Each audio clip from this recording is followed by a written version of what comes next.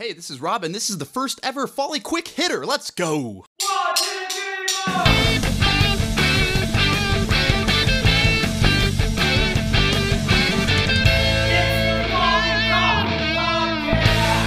4! So what is a Folly Quick Hitter? Well, I'm like, these episodes are an hour each week, which is awesome. It's a chance to go in depth about any topic we feel like with some pretty awesome people. But in between those hour-long episodes, I get some quick questions that people are like, I don't need to listen to a full hour, but I have a question about coffee. And so I decided to do the Folly Quick Hitter.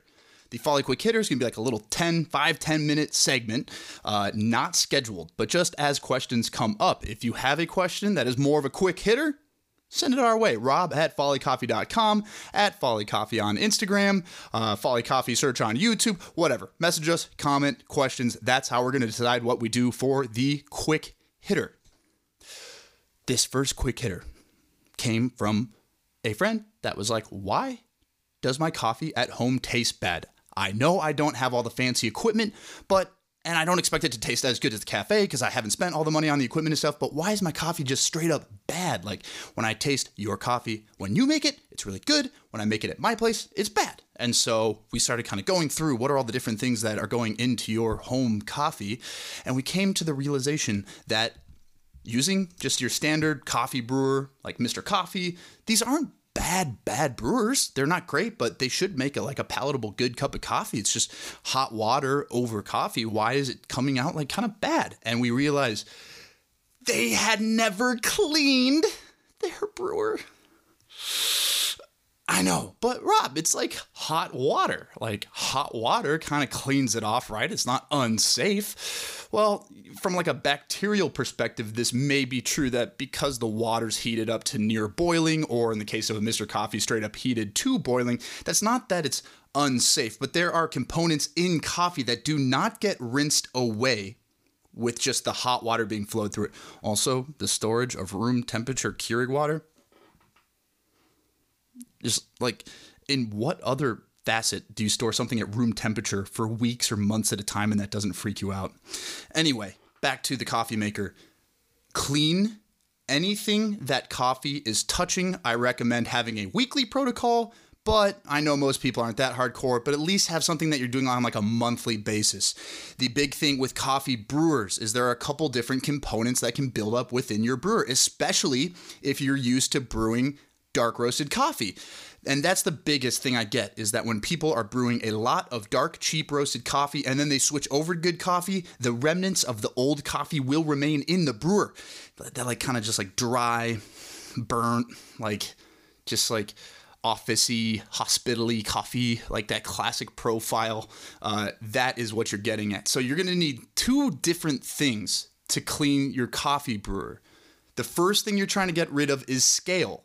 This is from the water. So I moved to St. Louis Park. There is very hard water in this area, and I noticed immediately that I had to up my descaling game on my kettle. And this is because, like, the lime, the minerals, the different compounds in really hard water build up quickly in the brewer, and it leaves it so that it's not getting the job done quite as effectively. So you will need to use a descaler. My favorite is Urnex. That is spelled URNEX. Not only are they a great company, they support the whole U.S. Coffee Champs Barista Series, the barista competition. They're a great company, but also awesome products. If you're looking for a great descaler, get the Urnex Dezcal, Dezcal. Just search for it on Amazon. That is going to be a really great descaler that's going to get rid of that mineral buildup that can make your brewers not as effective and not doing their job properly.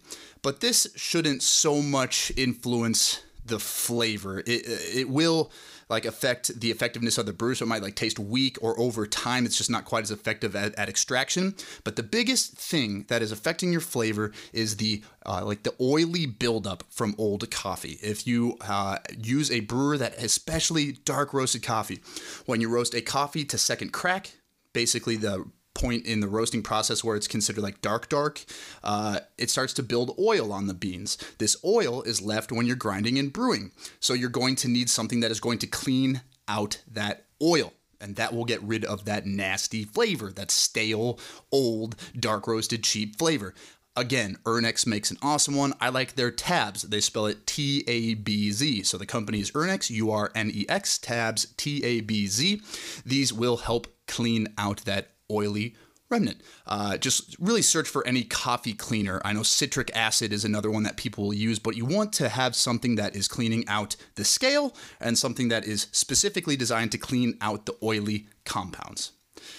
Doing that to your brewer will greatly increase the quality of any coffee you're brewing on that. It will taste fresher, it won't taste as stale, and you won't, especially if you used to drink cheap coffee and you've just started switching to better coffee, it will make the good coffee taste better. This also applies to grinders. If you have a grinder, the blade grinders are a little less susceptible to this buildup because you can literally see it as you're grinding because it's just a small area. But even then, you want to make sure that you're wiping it after use. The big thing is that if you got a burr grinder, which is what I recommend to everybody that wants an even, consistent grind, if you're using a burr grinder, make sure that you're taking apart all the different parts and washing them of those oily compounds, of the just the buildup of old grounds. You'd be surprised that if you go months without cleaning your grinder, the amount of buildup. I mean, before I really knew about this, I took my Baratza Encore apart and I found like literally enough to make half a cup of coffee of old grounds. And that was over a period of months and months and months. And also like I put apart it wrong. So it's totally my fault. But you want to make sure that you're taking that apart, cleaning it so that you're getting the best quality flavor out of your coffee. Clean anything your coffee is touching. And this is especially important if you have dark roasted coffee, which I don't recommend. Go back to previous episodes. Dark roasts cover up the flavor of actual coffee. But I get this a lot from people who recently switched to lighter roasted, high quality coffee. Why does it still have those off notes? Clean your grinder, clean your brewer, descaler, and something to clean those oily compounds.